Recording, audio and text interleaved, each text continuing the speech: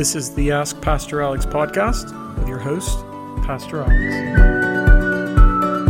All right, welcome back, everyone. We're here with another episode and another question. And the question for today's episode is, are there animals in heaven? And that's a really cool question. It's one that I actually was asked last year by a group of older kids at our Child Development Center here at the church. And I was recently asked this by someone from our women's Sunday school class. And so I wanted to take the opportunity to address it here on the podcast. And it's a good question, but it's one that surprisingly requires a fair amount of nuance. And the reason it requires nuance is because in the church today, we typically think of heaven as the end goal. Right? Like we sing songs like When We All Get to Heaven or When the Roll is Called Up Yonder. We say things like, I want to go to heaven, I can't wait for heaven, and so on and so forth, right? So heaven has become the end goal for Christians today. But according to the Bible, it's not. Now, that statement shouldn't be controversial, but I understand that it is. So let me clarify. The end goal for Christians is perfect union with God. The location doesn't matter. The person we're with is what matters. One of my favorite pastors has exposed how we've made heaven into somewhat of an idol by saying this, quote, "The critical question for our generation and for every generation is this: if you could have heaven with no sickness and with all the friends you've ever had on earth and all the food you've ever liked and all the leisure activities you've ever enjoyed and all the natural beauties you ever saw, all the physical pleasures you ever tasted, and no human conflict or any natural disasters, could you be satisfied with heaven if Christ were not there?" And how we answer that question exposes whether or not heaven is our ultimate goal or whether Christ is our ultimate goal. So the first clarification we need to make is that heaven is not actually our end goal. It's not our ultimate goal. Our end goal is to be perfectly united with God forever. Our end goal, the ultimate reason for our faith, what we are aiming towards, working towards, hoping in our faith is that perfect union with Christ where we will get to be with Him and enjoy Him forever. There's a second clarification we need to make too, and that's the fact that heaven is not our final resting place. Again, that sounds controversial, but it shouldn't be controversial at all because the Bible never once says that believers will spend all of eternity in heaven. In fact, the Bible describes heaven as the place where God lives and is surrounded by the heavenly host, and it also describes heaven as a temporary dwelling for believers. The key word there is temporary. It is not the permanent dwelling of believers. It is a temporary dwelling. When believers die, they go to be with Christ in heaven temporarily. It's called in the Bible Abraham's bosom or paradise. It's a wonderful place, but it is a temporary dwelling. While we are there in heaven, we will not be in a physical form because the resurrection of the body doesn't actually happen until the end when Jesus returns to earth to raise the dead and escort all people to the throne of God for the final judgment. It's a place where we are still going to have longing and desire for an ultimate fulfillment. That's why we read in Revelation chapter 5, we see there that the saints who were already in heaven are calling out to God, asking Him, "How long, O Lord?" They're asking, how long until we receive the resurrected, glorified body? How long until Jesus returns and makes all things right? How long until the fulfillment? So I want you to understand what's happening here. The picture depicted in Revelation 5 is of believers who are already in heaven, and they are longing for fulfillment even while they are there in heaven in the presence of Christ. So heaven is a temporary dwelling for believers who die before the return of Christ, where they will be with Christ and await His consummation of all things. So then we get into this question of, well, if heaven isn't our final dwelling, then where is? Where will believers spend all of eternity? And the Bible answers that. The Bible says that believers will spend all of eternity on the new earth. We actually read about this in the final 2 chapters of the book of Revelation. And specifically in Revelation 21, it describes the new heavens and the new earth. And it says that the new Jerusalem descends from heaven to earth as a bride adorned for her husband. And believers will actually then inhabit this city, the New Jerusalem. And the Bible goes on to say that the dwelling place of God is with man.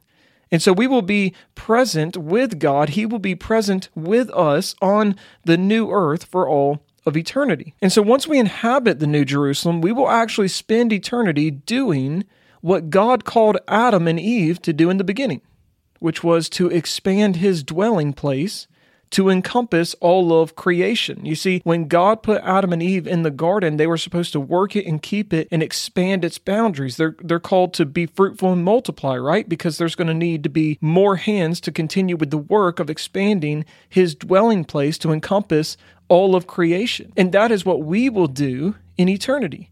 We will not just be playing a harp and singing while we're leaning back on fluffy clouds, which is often what's depicted in movies and TV shows. That's not biblical at all. The Bible says that in eternity, on the new earth, we're going to be working.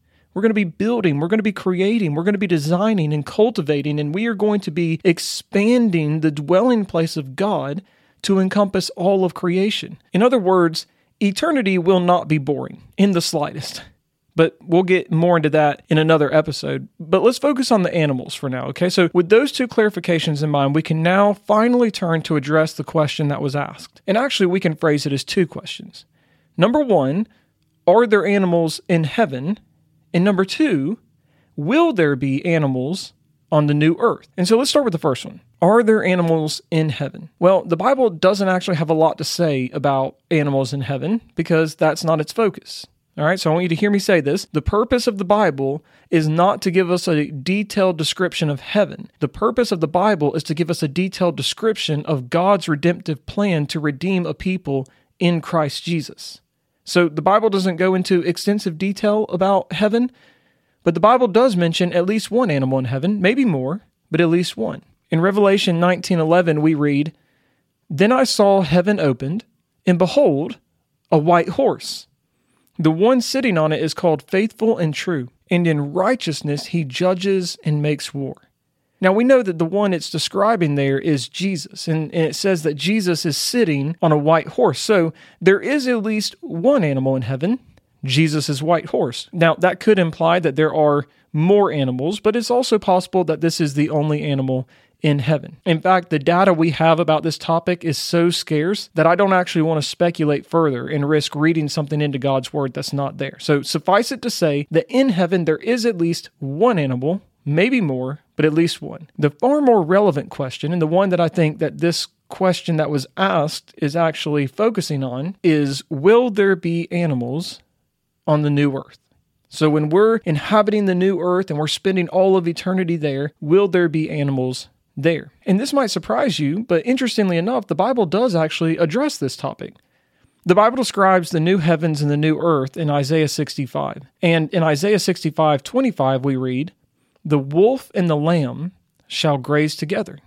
The lion shall eat straw like the ox, and the dust shall be the serpent's food.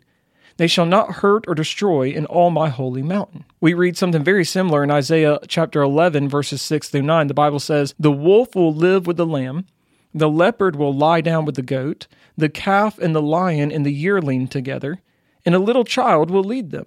The cow will feed with the bear, their young will lie down together, and the lion will eat straw like the ox.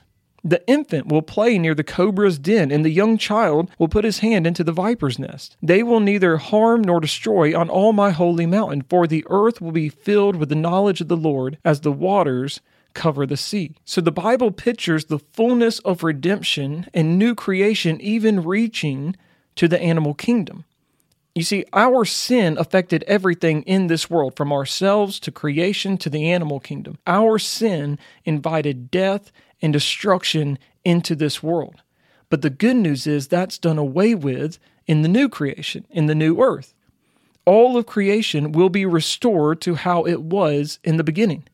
And so we learned that natural predators and prey like wolves and lambs will actually live in peace with one another. Lions will no longer kill other living creatures, but will eat straw. Snakes, unfortunately, will be there. But the good news is no animal will hurt any other living creature, so we don't even have to be afraid of snakes anymore.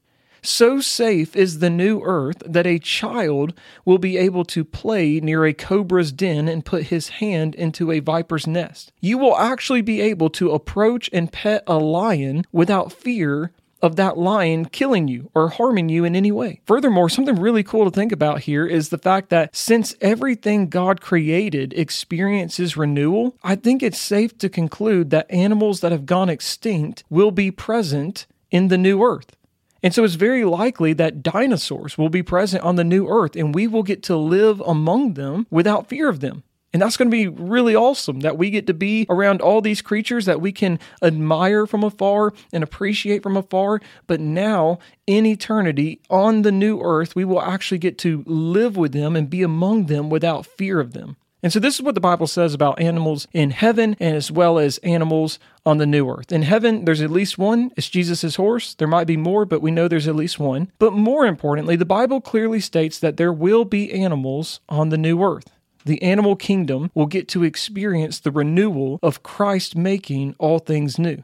They will be as God created them to be. They will not kill or endanger. They will be at peace with all, and we will get to fully enjoy being with them without fear of harm or death. And again, just let me state here at the end that as good as all of this is, the best thing that we can hope for and desire for and aim for is to be with Christ forever.